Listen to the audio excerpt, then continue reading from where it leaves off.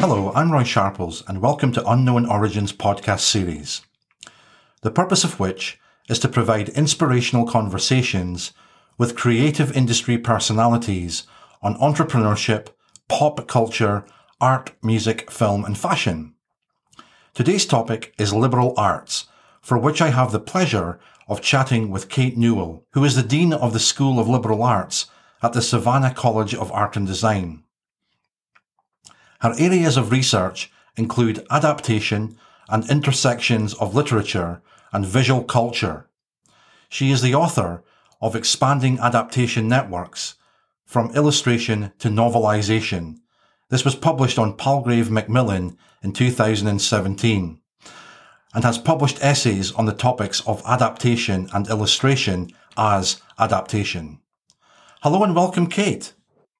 Hi, how are you? I'm doing great. How are you? I'm doing well too. Thank you. What inspired and attracted you into the liberal arts in the first place? Well, I think that's a really great question. I think that my background is in literature, even though my specialty now is in adaptation studies. And I think that I was inspired early on in high school and then in college by teachers and professors who were, of course, passionate about what they were doing, but who really kind of could take a work of art or take a paragraph that someone had written or a line of poetry and walk the whole class through just the process by which the writer's word choice and phrasing had produced particular patterns and effects. And I think that, I saw these same close analysis strategies in my visual arts classes. And it just really, from that early moment, the liberal arts just grabbed me in the way that I think the liberal arts provides us with ways of looking at parts of the world really closely and seeing how they connect to kind of larger parts of the world and more global parts of the world. And I just, ran with it. And, I became passionate about the other fields like psychology and anthropology. But my heart has always stayed with literature, of course, and visual studies. What is your approach to liberal arts education? So I think right now, I guess that is another great question, because right now I'm the dean of the School of Liberal Arts, but I've also been a professor of the liberal arts for a really long time. So I think that my approach differs based on which hat I'm wearing at a given moment. So as the dean, my approach to liberal arts is, of course, I'm a dean at the Savannah College of Art and Design. So liberal arts underpins all of the majors that we offer here in art and design.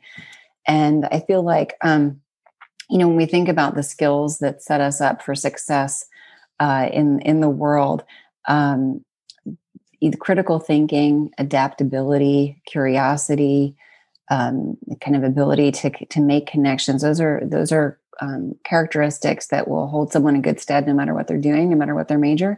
And so as a dean of liberal arts, I feel like my goal is to always connect the liberal arts curriculum to those major programs, but also the other way around, to kind of connect all the major programs in design and art and creativity to the liberal arts so that we can all see kind of how these pieces are all fold together.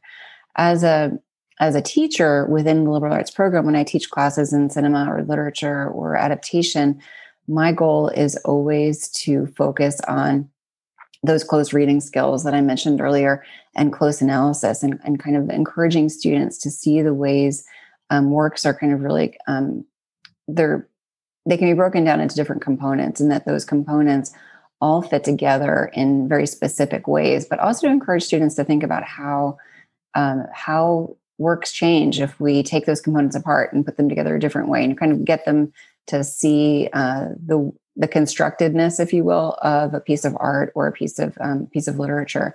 So that I feel like that's a really great way to learn a skill, and it's a really great way to learn what's really special about a given artist. It's we can appreciate it when we see it from afar, but then when we really learn how to unpack it, it helps, I think, our own creativity, but it also helps us really distinguish somebody who's just exceptional from someone who's, maybe a little less exceptional in their field. The book that you've written, Expanding Adaptation Networks, what is that about? Sure. So in Expanding Adaptation Networks, what I've done is, so most of the field of adaptation studies tends to focus on what we think of as kind of our more traditional forms of adaptation. So novels to films would be, kind of the one that comes to people's minds.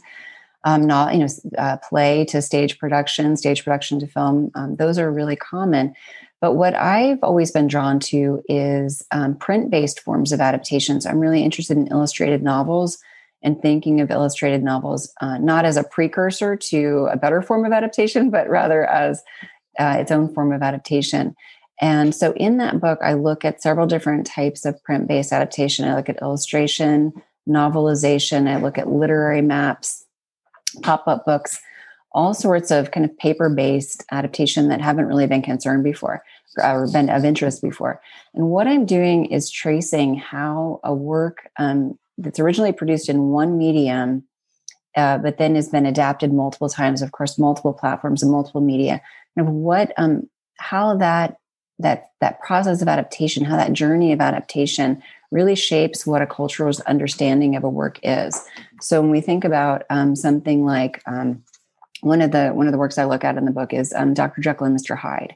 And when we think about the many, many, many different adaptations of Jekyll and Hyde over the years, we don't really, within Robert Louis Stevenson's novel, he doesn't really describe Hyde ever. It's kind of like he's sort of vaguely defined through vague characteristics, but the adaptations really solidify that character and they amplify it and they make him into, by the time we see him in, League of Extraordinary Gentlemen, he's this, this Hulk-like character of bad behavior, And so across the network metaphor is there to really kind of highlight how all of these different adaptations are connected. They're all linked as cultural productions, and none of them is necessarily a definitive source text. Even though we might think of the novel as the source, that novel is being drawn from works that came before it and newspaper accounts that came before it and other productions that came before it. And so that's what I try to do in the book, kind of trace how it's not just about a book and a movie that form our cultural understanding of what it means to be Jekyll and Hyde or whatever book.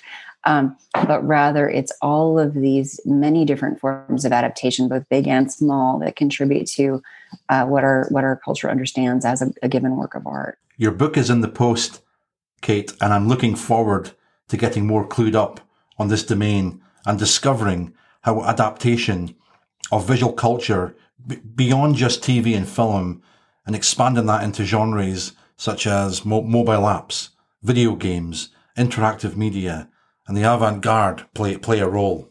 The liberal arts is a broad area encompassing history, writing, literature, psychology, sociology, philosophy, the creative arts, and more. Kate, from your experience, what do you believe are the fundamental skills needed to succeed within the liberal arts? I think it goes back to, I think that because the liberal arts underpins everything, I think that the skills that someone needs within liberal arts tend to be the skills that people need in the world. certainly curiosity, certainly adaptability and flexibility, openness of mind. I feel like those are the skills. Curiosity and open-mindedness, I think, are kind of quintessential features of the liberal arts. So much of what we think of as liberal arts is really about questioning kind of given norms, questioning given stories, and really hearing others' perspectives. So I think that those are two definite skills, but I think those are skills that are transferable to any given field. I would say also essential to liberal arts, and this is probably my own bias, my own literary leanings, but being an active reader and being an active writer, even if you don't think of yourself as a reader or writer, I think that key to being an active, engaged thinker are continuing to read, continuing to write, and certainly those are the tools of a lot of the liberal arts as well. I don't feel like you can really foster creative thinking in another person if you're not also trying to regularly exercise those skills yourself. We're in a time machine now, and you have the opportunity to go back and share your insights in terms of your lessons learned and your pitfalls to avoid. What would you share with a younger Kate based on what you know today? Yeah, just the one or two, right? I would, I've been thinking about this, a little bit recently, and I feel like one of the pitfalls I would like to avoid, and advice I would give someone, which is, of course, it's always easier to give advice than it is to hear it at the time when you need it most. But I think just trusting your own ideas and not worrying so much about what other people are doing. I feel like when I was 18 and I was in college, I had met professors who encouraged me, so that was never a problem. But I think that I had trouble really recognizing the value of my own ideas and being afraid to put them out there. And I also and by not worrying about what other people were doing, I think I would hear of achievements of my peers, and I would automatically think about how that reflected on me. So if one of my fellow students got something published, I would, instead of just being happy for that person, I would internalize, oh, what am I doing wrong? Why is my work not getting out there? Or if someone got an internship and I didn't, oh, what am I doing wrong? And I think over time, what I realized is that, there's myriad reasons why something happens one way or another. And that, genuinely being happy for people when good things happen to them actually feels better than really the self-doubt. But I think just the trusting ideas and trusting what you're putting out there. And some of it's going to fall flat, but a lot of it won't. And when you give people access to your ideas, that support group that you build with your teachers and your professors and your fellow students, that's the support group that helps make your ideas really great ones. The other advice I would suggest is to take advantage of any opportunities you might have to meet people working in your field. Yeah. So, my university, I did my undergraduate at Temple University and in Philadelphia, and they would often have writers come in and different speakers come in. And sometimes I would go and sometimes I didn't. But a lot of the time I would rush out at the end and I wouldn't stick around for the question and answer. So I would miss out on those opportunities to really kind of just take advantage of what the university is putting before me. And I find that at the Savannah College of Art and Design, we have so many industry guests come through, and that's advice I regularly offer my students. Like, don't rush out, stay around, talk to these people. That's why they're here. They're here to encourage you. And so I think those would be the two, like just in any way that people can try to develop their confidence by taking chances and meeting new people. I think that's advice I wish that I had taken. Tilting forward into the future, what is your vision for the future of liberal arts, and where do you see the role of creativity play its part? Well, I would say creativity is going to be essential to every field.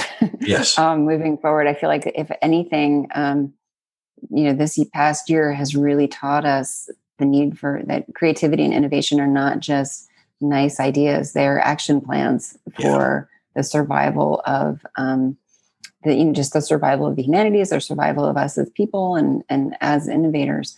So I think that with the future of liberal arts education, I feel like liberal arts will continue to underpin all projects moving forward, again, because of those skills, the creative reading, creative thinking, creative writing, just those critical thinking skills will continue to be essential. I also feel that liberal arts is well positioned because it allows us to, again, when I mentioned earlier, just see the connectivity of things. I feel like as we move forward and the world is kind of getting on its feet again with, this pandemic as kind of a part of our everyday life now, we're starting to see that even more than ever before, I think, that being siloed is not working very well, and that we need to be able to forge and identify those connections. One of the people I work with likes to say that he likes to encourage cross training. He likes to encourage people to not just focus on like, well, this is my job. I do this thing and only this thing, but rather to recognize the connections between what they do each day and what someone else might do, and try to figure out what, forge those connections. And I feel like the liberal arts allows, really hones those skills and develops those skills. And that's going to be essential moving forward, where people can see, well, not only am I a designer, but I'm also really gifted in social media strategies, or not only am I an art historian, but I'm also able to curate exhibits, or not only am I a writer, but I'm also a performer. People being able to really see how they connect in different places. And I feel like we've talked about this for a while over, just with global access that's been a part of our internet connected world. But I feel like this, the situation with the pandemic has really forced people who may not have been embracing that connectivity to really try to identify those opportunities also. Innovation is around us 24/7, but as humans, we don't always see it. And it's the ability, like you say, Kate, to make those connections. And creativity involves being able to see what others don't, or at least until it is presented to them. And so having those skills and mindset that you mentioned previously is critical to helping us navigate and find the future. Much like innovation, creativity is one of those things that we sort of take for granted and think, oh, I'm creative or I'm not creative. We hear people say that I'm not a creative person. I'm a very creative person. But, really framing it this way as a life skill and as a survival skill, I think it's such a wonderful way to think about it, and it can really opens up the possibilities, like what it means to be, when we were talking before about, and I said, well, I don't know that I'm really a creative writer because I write academic writing, but then I've been thinking more and more about what it means to be a creative writer. And I've been thinking about creative approaches, right? And we think about that's what kind of brings it back to creativity. That's really encouraging to hear, Kate, and that you see creativity as a core life skill, and it is, and it should be nurtured that way, exactly like reading, writing, and arithmetic at a young age, and then be nurtured all the way through, not just from an educational perspective, but through an individual's life experience. Well, thank you. It's been really wonderful talking with you. Thank you, Kate. To find out more about what Kate is up to, please go to the liberal arts section of the Savannah College of Art and Design's website at scad.edu. That's scad.edu. Or follow her on LinkedIn, and also check out her book, Expanding Adaptation Networks, From Illustration to Novelization, which was published by Palgrave Macmillan in 2017. For more inspirational conversations with creative industry personalities on entrepreneurship, pop culture, art, music, film, and fashion, please go to unknoworigins.com.